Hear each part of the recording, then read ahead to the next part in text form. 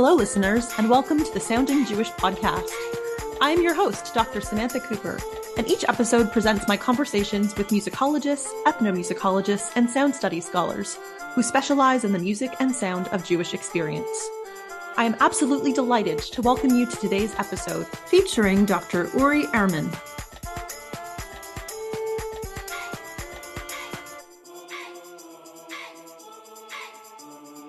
Uri, thank you so much for agreeing to join me on today's Sounding Jewish podcast episode. Happy to be here. I'm delighted to have you. I think we're going to have a great discussion, and I'd love to give you the chance to introduce yourself. Well, thank you, Sam. Really, again, thank you for having me. This is such a pleasure. So I'm currently the Jody Elland and Howard Reiter Fellow at the Katz Center for Advanced Judaic Studies at the University of Pennsylvania, as well as a Kreitman Fellow at the History Department of Ben-Gurion University of the Negev. Wonderful. Well, let's discuss one of your earliest encounters with Jewish sound or music and why this was such a formative experience for you. Were there particular personal or musical experiences that motivated you to want to study, in your case, Jewish opera singers? Yeah, I come from a religious background. I grew up in a modern Orthodox community in Jerusalem, modern Orthodox Israeli, Ashkenazi community, religious family. So really, I have this background of the soundscape of this traditional Ashkenazi synagogue soundscape, but modern Israeli garbs. But even though from a very young age, I can say that I wasn't very much religious, I didn't have this type of religiosity, of a sense of God sort of as a presence in my life. But I was always having a sense of belonging, a very strong sense of a community, of being part of the community. And this came forth very strongly in terms of sound. Sound plays a major part in this. For me, the sounds of the synagogue, sounds of certain liturgical settings, certain liturgical moments, prayer on Shabbat Eve, which is very musical. It's this set of musical moments, musical pieces. I always found that it speaks to me very profoundly.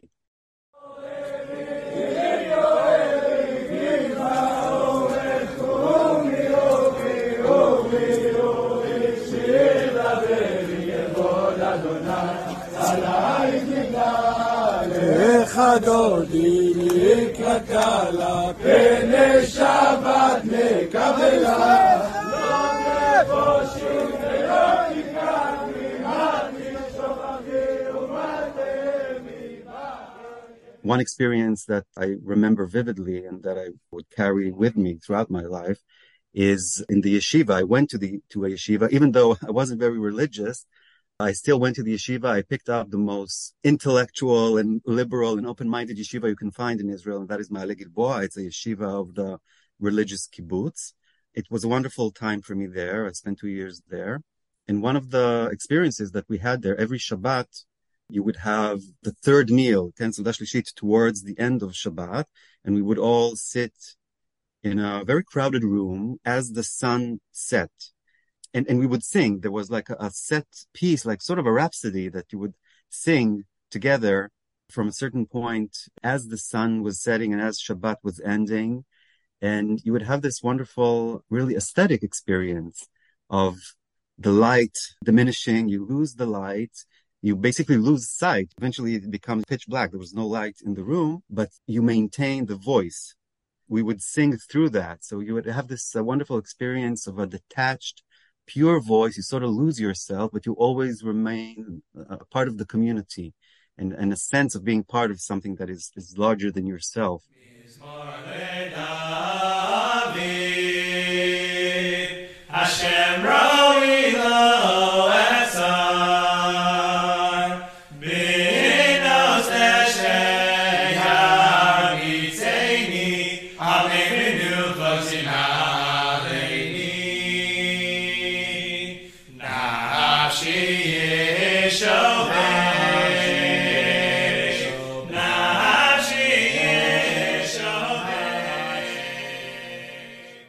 These types of experience are very powerful to me. You can turn them into a metaphor, I guess, of Jewish experience in history, Jewish identity, being part of something that is bigger than you.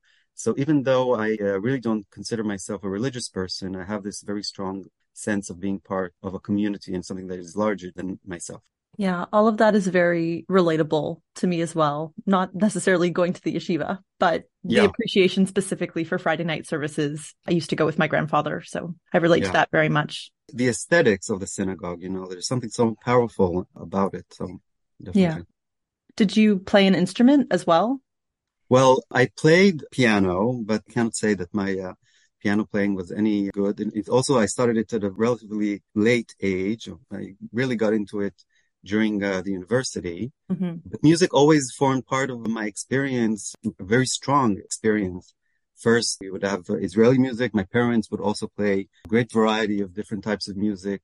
Yiddish, klezmer. So I would also have that type of traditional Jewish sound playing around me. And then at a certain point, I found opera. That was really a turning point in my life that also came relatively late. It happened during my BA years at the university. But that was really a turning point that really threw me much more deeper into exploring my own musicality and my own question that I had about the musical experience. Yeah. The question we as opera scholars often get is why opera? What about this spectacular, impossible art form always draws us to it? Oh, I have a lot to say about that. It's a medium that has a way of inhabiting you, completely absorbing you. You feel sort of powerless in front of it. And that's really what happened to me. First of all, it coincided with my early years at the university. And what happened to me during that time is that I was able to rediscover myself and redefine myself. I think that the academic experience has this capacity.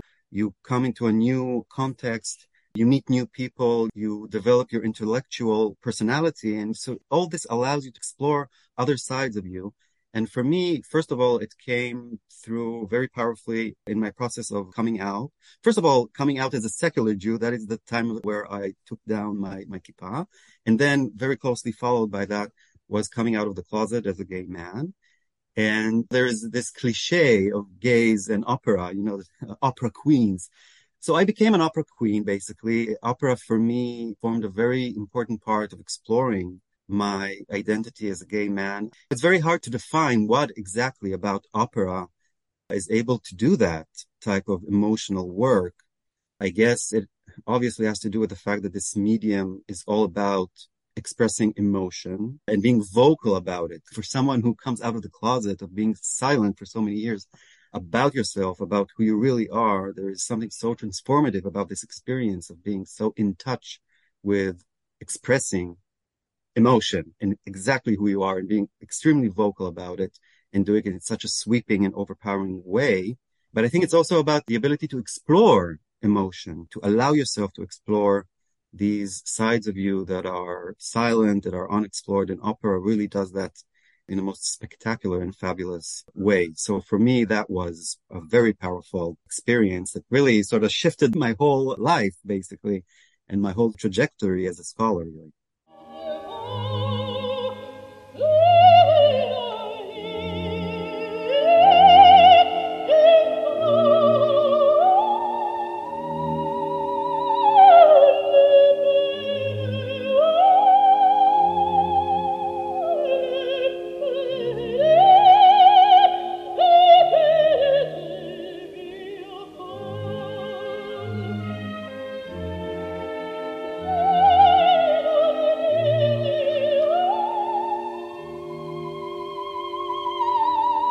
I wanted to ask you if you have a favorite opera singer that you would love to shout out. Well, I'm going to be very cliche and mention Maria Callas. I think for a lot of people, that is the first name that comes to mind, but I'm willing to defend that. Why is it her name that comes to mind first? And it's simply that she is really, I think it's her musicianship, her ability to inhabit a role fully and to bring it about in a very, on the one hand, a very accurate way. She's very true to the music. She always talks about it in interviews that you have to pay attention to what is written, to what the composer has written, to what he wants. And she never veers away from that. She doesn't have these type of shticks that other opera singers have. I think in that sense, she's a very strict opera singer. But within these confines of being so strict, she is able to bring these works alive, using her voice that is simply incomparable in terms of its range, in terms of her mastering of the bel canto technique. She's able to infuse these roles with so much drama while always being, exact in the music, exactly to the wishes of the composer. She's able to really bring it about, you would say, as the composer wanted it to be brought about, very intensely dramatic, sweeping way. So this combination of that unique voice that is yet very true to character, very true to the drama, as it was intended to be brought alive, to me, that is the epitome of what opera and opera professionalism is all about.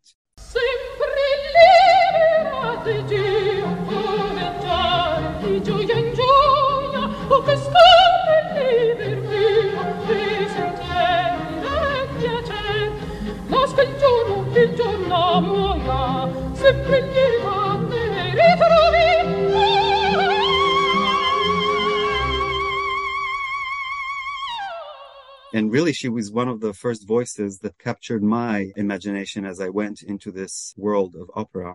But I can mention so many other names. There's actually just a recent discovery that I made, a wonderful, very lesser known Romanian mezzo from the mid-20th century. Her name is Elena Cernei, but it's spelled with a C, the Cernei. I think that is the most gorgeous, most voluptuous, and most fully technically developed, properly developed voice from top to bottom. Throughout her range, she is able to sort of integrate her voice perfectly in terms of timbre, in terms of volume. So it's, in technical terms, it's an almost perfect voice and a beautiful, beautiful, voluptuous mezzo voice.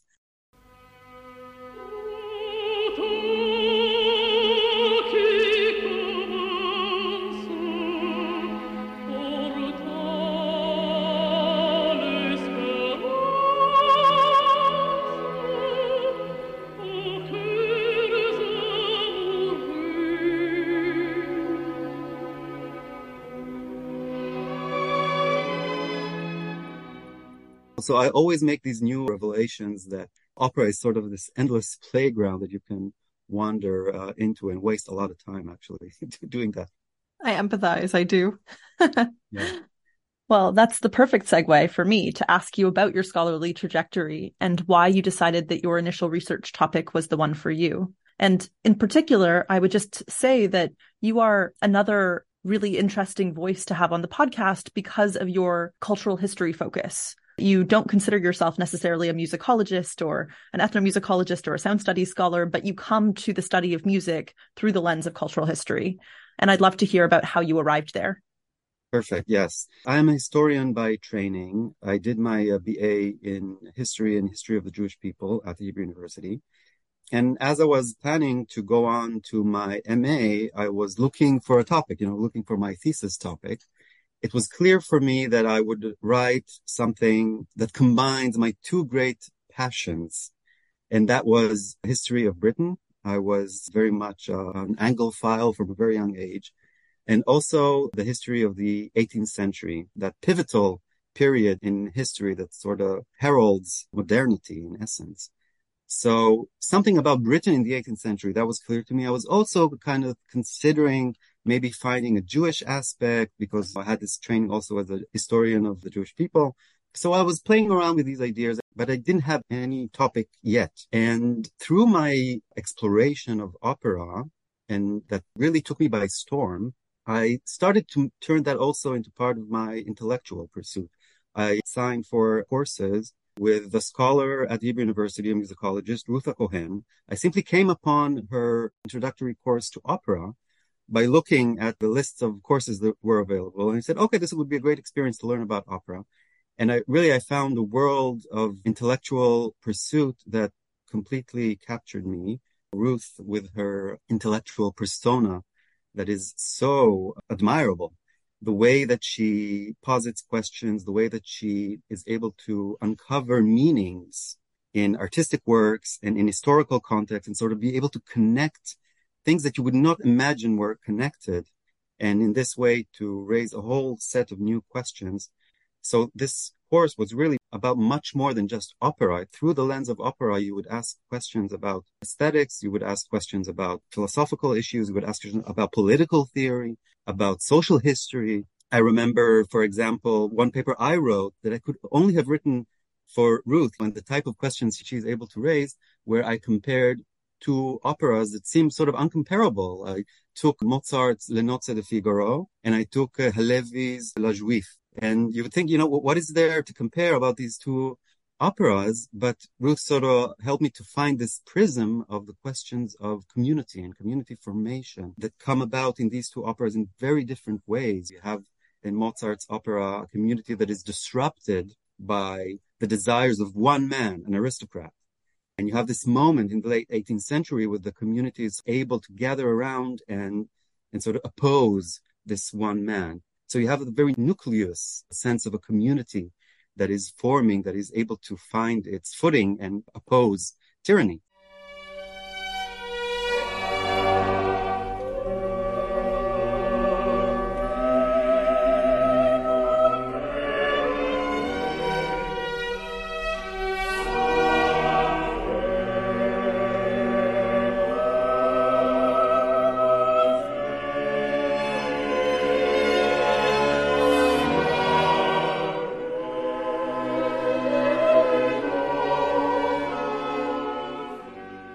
And then when you move to romantic opera, only, 20, 30 years after Mozart, you find that these issues and these questions sort of transformed into nationalism, into this creation of a national crowd and issues that sort of nation formation and national identity and the attempts of opera to represent on stage the people.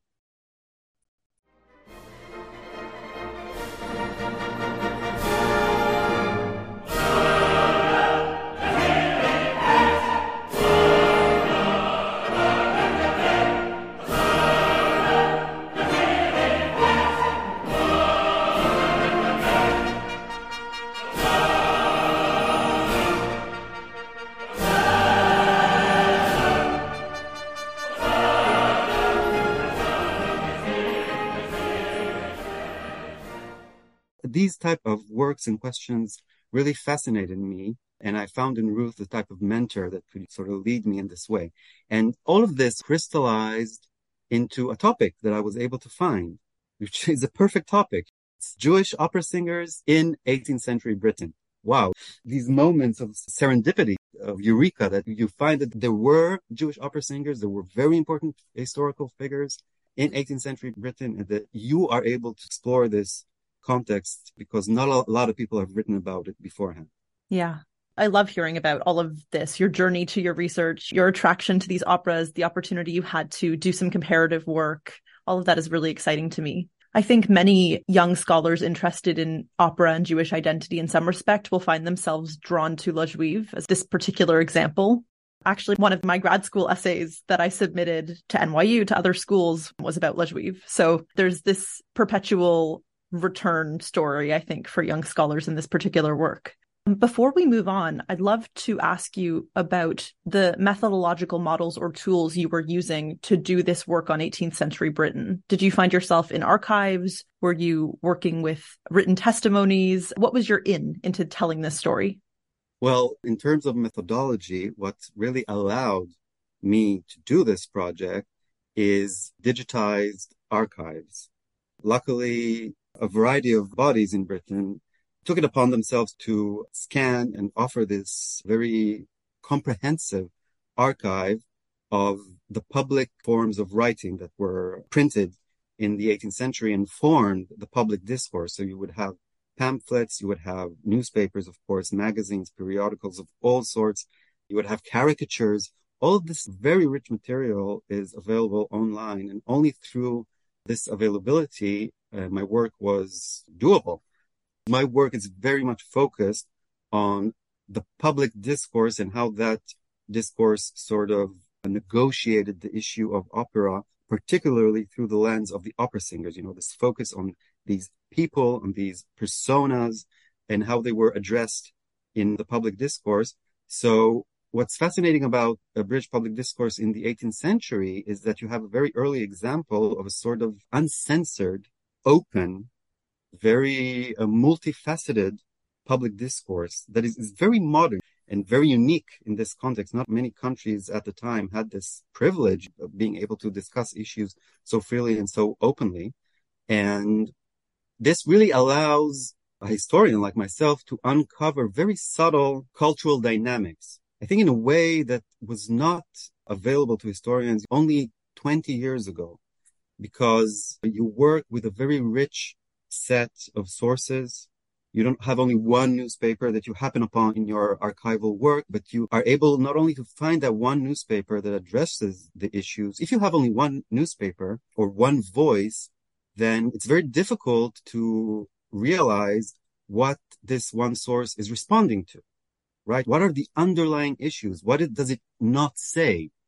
But when you have a public discourse that is multi-voiced, you would always or almost always find that other newspaper that responds and sort of lets you understand what is the boundaries of the discourse, what are the real issues, and allows you as a historian to go deeper into these exchanges and their underlying arguments. So for me, the digitization was absolutely crucial in my ability to uncover this very, very rich discourse regarding opera singers. Wonderful. Who would you say have been some of your biggest mentors or advocates or role models throughout your scholarly journey? It really sounds like Ruth HaKohen has been a major model for you in terms of the kinds of work that you want to do and an inspiration in a lot of ways. But I'd love to hear about your relationship with her and with other colleagues and those you've come into contact with. Definitely. I was very lucky actually at the Hebrew University when I wanted to pursue this specific subject, because on the one hand, I had Ruth HaKohen from musicology. And on the other hand, just about that time, another historian came to the Hebrew University from the University of Indiana, and that is Dror Varman, a specialist in 18th century British cultural history. And he has this type of a very enthusiastic intellectual persona. He's always very enthusiastic about everything that he's working on and talking about.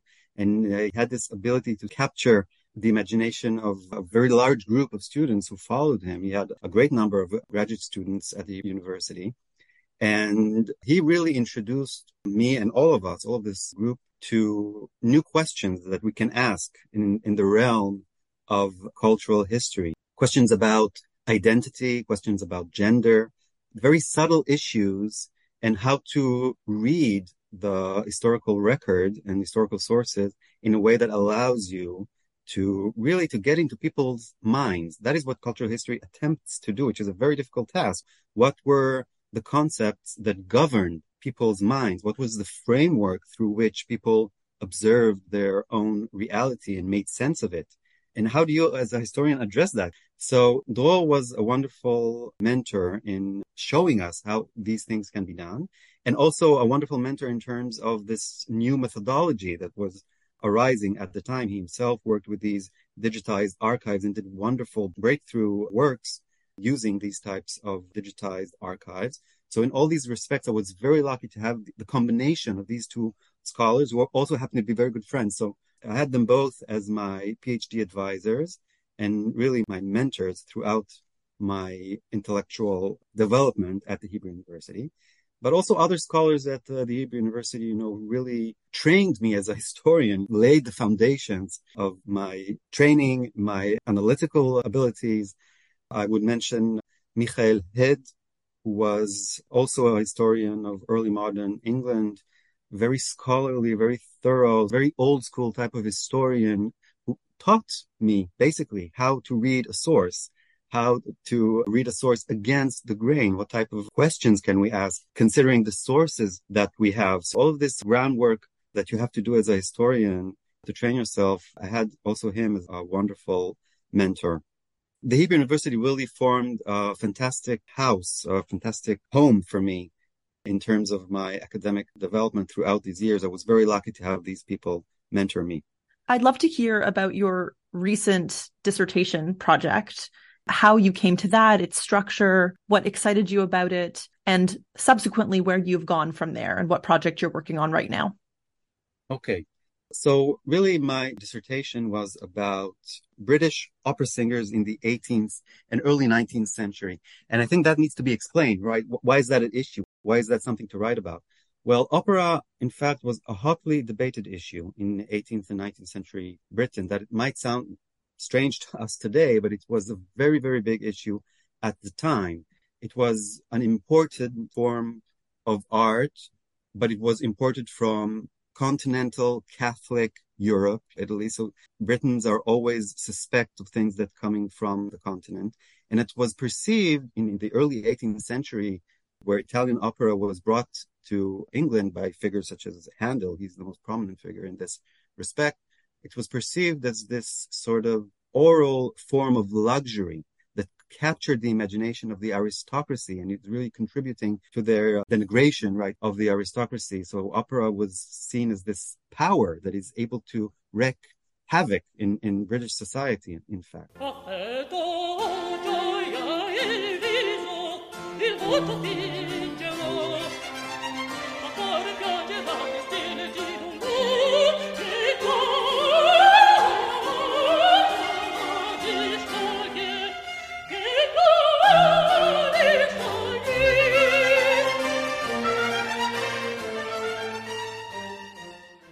But there was also, from a certain period on, there was a recognition that it is an artistic achievement, that there is something salvageable in opera, that perhaps we should be able to adapt it and adopt it to the British cultural sphere in some way. This question of translation, cultural translation above borders, national borders.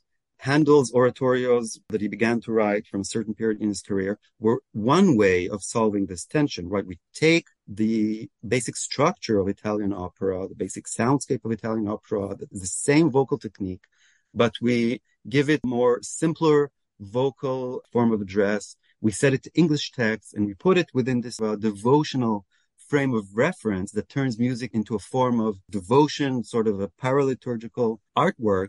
And in this guise, Handel's oratorios quickly became a defining feature of British musical identity, or they were quickly canonized. So that was able to happen.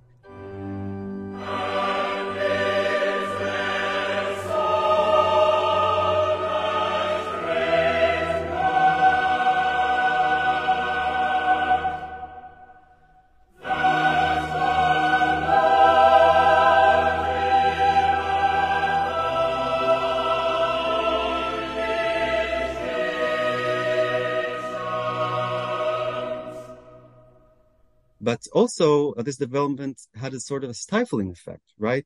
Can we adapt this type of vocality, this type of sonority beyond the confines of Handel's oratorios? Can we turn it into something that is part of our everyday life or everyday expression, the form, the ways that we sort of make sense of ourselves within simple stories, the same way that Italian opera was able to represent and achieve this type of representation? This was a major question throughout the 18th century. And from the mid-century, for example, you have one theatrical piece that I quote. This is going to be sort of the quote that I bring at the beginning of my book. And it's a theatrical piece very much against opera. And there's a quote there that says, John Bull is the personification of Britain. John Bull was made to roar, not to sing, right? Britain is on this basically imperial quest, which is a masculine quest. This is where our efforts should be directed to.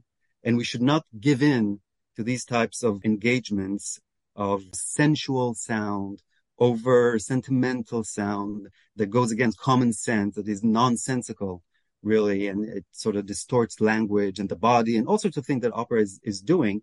So we are not supposed to sing, right? We're supposed to roar. We're supposed to inhabit this type of personality. And this really is the starting point of my project, right? The fact that can Britons sing? The fact that singing became a central issue of identity in 18th century Britain. So my book project, which is forthcoming at Oxford University Press, is titled Made to Sing, Opera, Gender, and National Identity in Britain. And I really focus on the 1760s onward, because that is the period from which English language opera began, these attempts to offer Britons a vision of themselves as a singing nation through English language opera. And it was actually the singers were placed at the center of this endeavor and were really the focus of the public discourse. They were the figures that people tended to focus about because they stand at the forefront of this effort. They are the sort of spokesperson, literally, of this effort.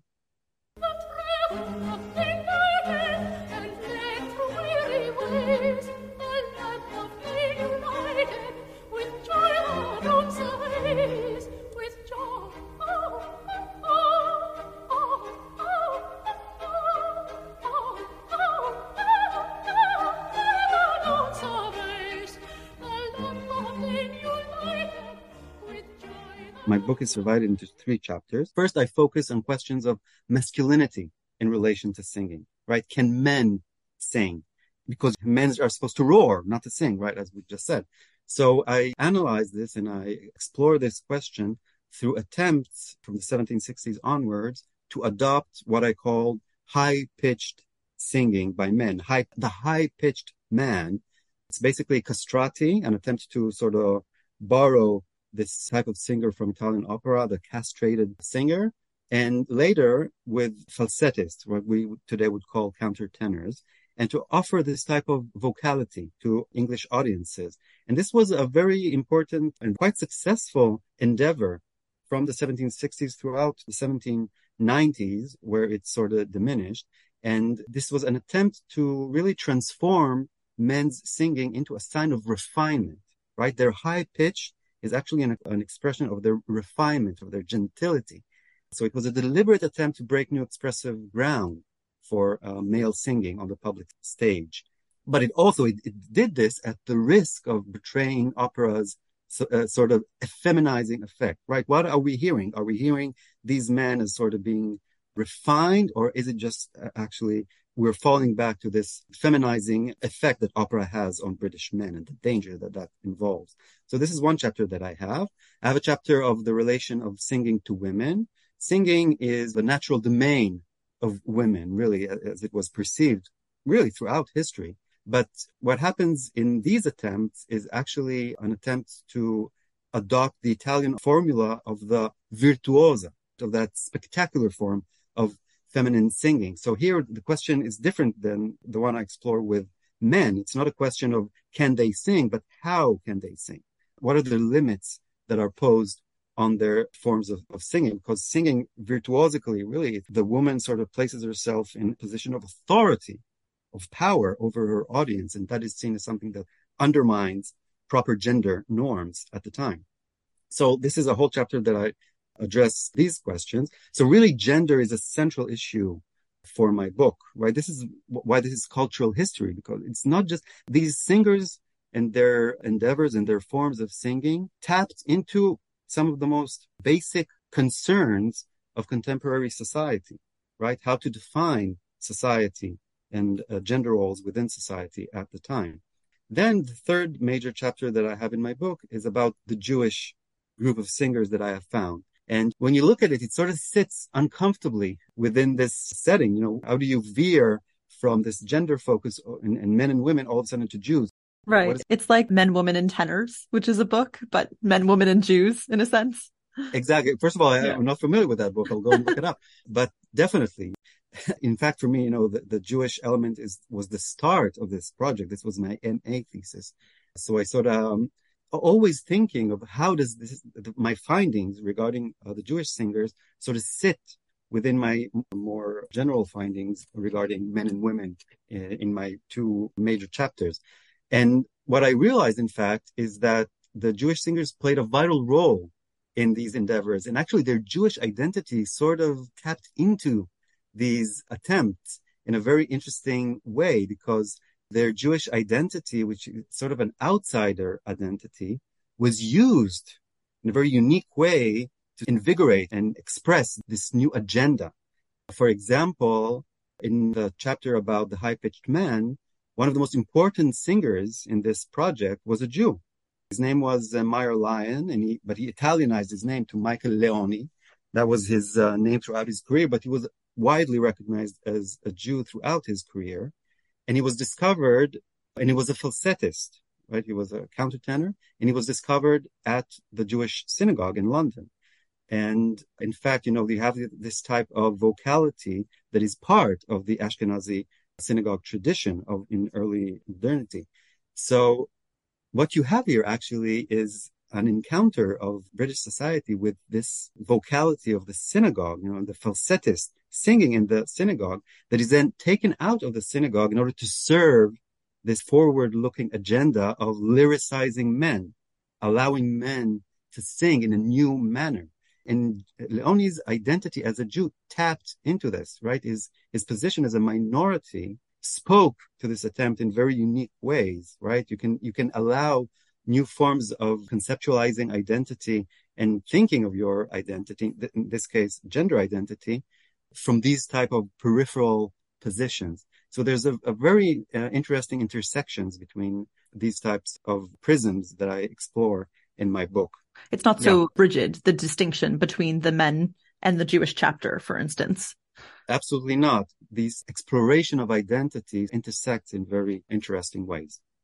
Wonderful. Well, I'm so excited to read it. I'm so excited that hopefully one day our books will be listed beside each other at Oxford. Definitely, yes. Yeah. And as you know, I've long looked up to you and your scholarship, and you've already been a mentor to me in many ways. So it's been very special to be your colleague here this year.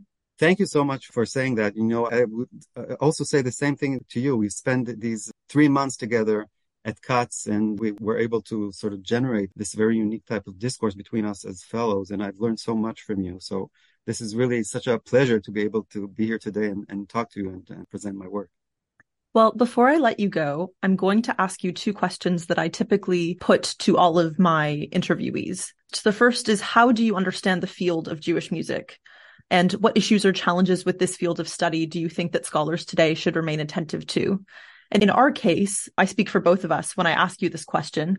Thinking of the field of Jewish music poses some complications when it comes to thinking about Jews in music, as the 2 of us do. So keeping that in mind, let me leave that with you and see what you make of it.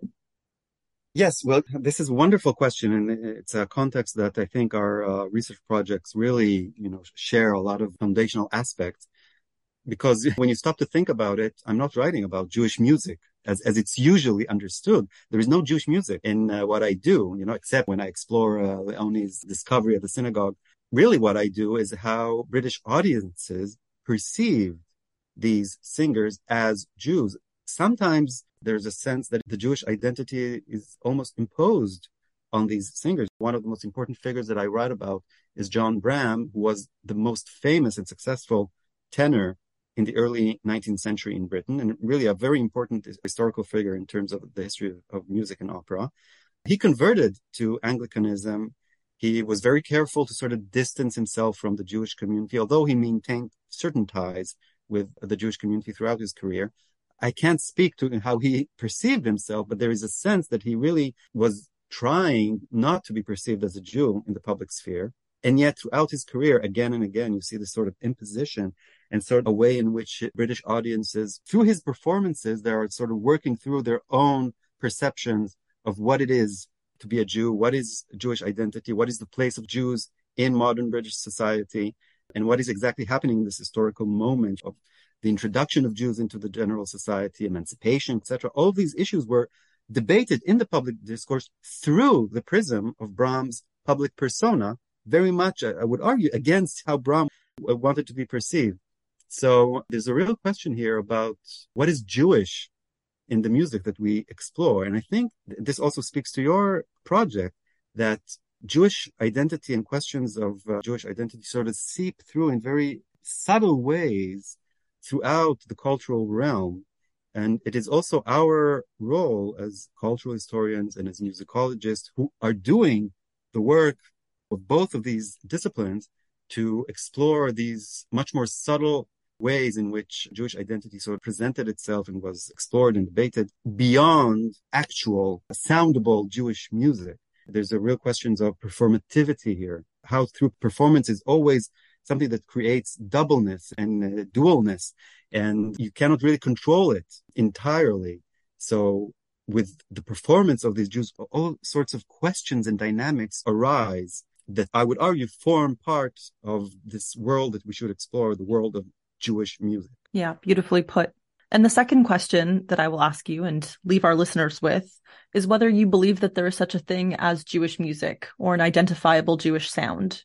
Why or why not? If so, how would you characterize it? And of course, if this question seems too essentializing, what questions about music and sound in Jewish experience would you ask instead?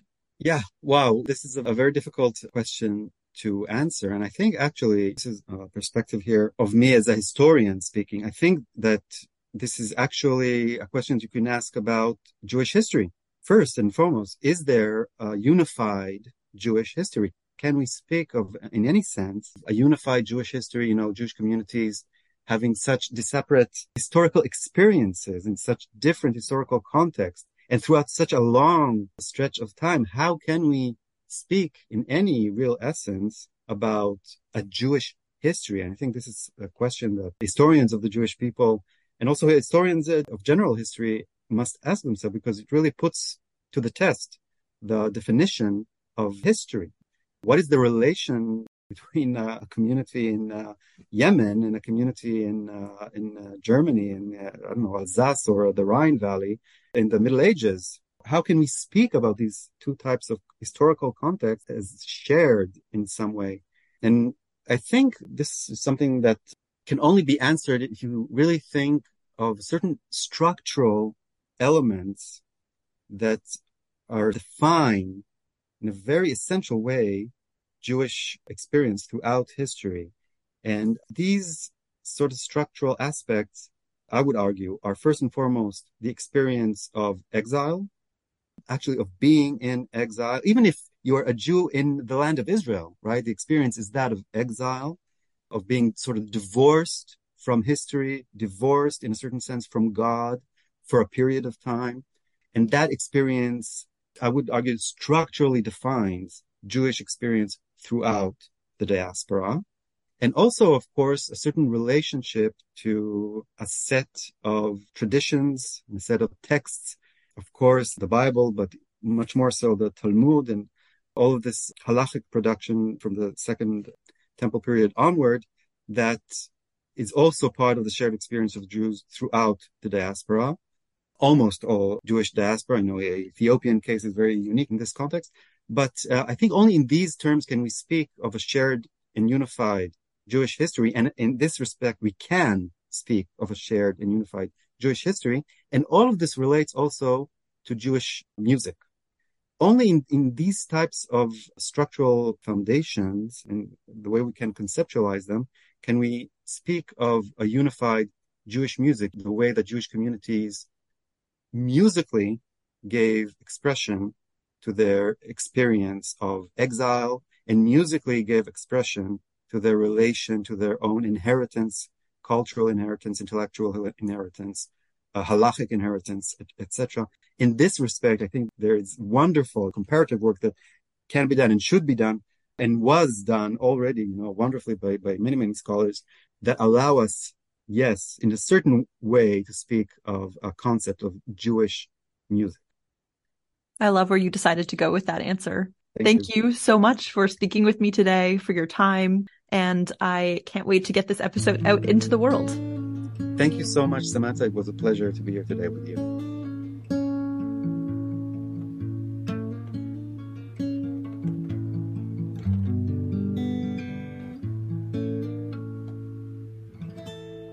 And now, a brief note from our sponsors. The Sounding Jewish podcast is grateful to be sponsored by the Herbert D. Katz Center for Advanced Judaic Studies at the University of Pennsylvania. This year, in honor of its fellowship theme, The Sound and Music of Jewish Life, many of the Katz Center's public programs, both online and in person, feature scholarship devoted to Jewish music and sound. On Tuesday, February 6th, Dr. Mark Kligman will give a public Zoom webinar at 12 p.m. Eastern Standard Time, titled Reinterpreting and Reinventing Nigunim Up to Today. The Jewish Music Forum will also continue its regular season of public programs dedicated to interdisciplinary Jewish music studies, with a Zoom lecture on Thursday, February 15th at 7:30 p.m. by Dr. Alana Webster-Kogan, titled A Scrolls-Based Reading of Jewish Text, Voice, and Exile. Please register online using the links in the show notes. Thanks very much.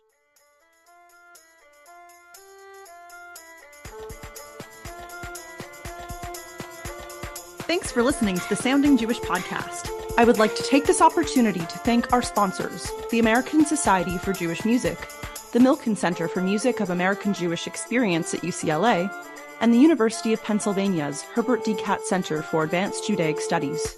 Tune in next month when I will be joined by Dr. Tina Fruhauf to discuss her ongoing research on the German Jewish musical experience. Bye for now.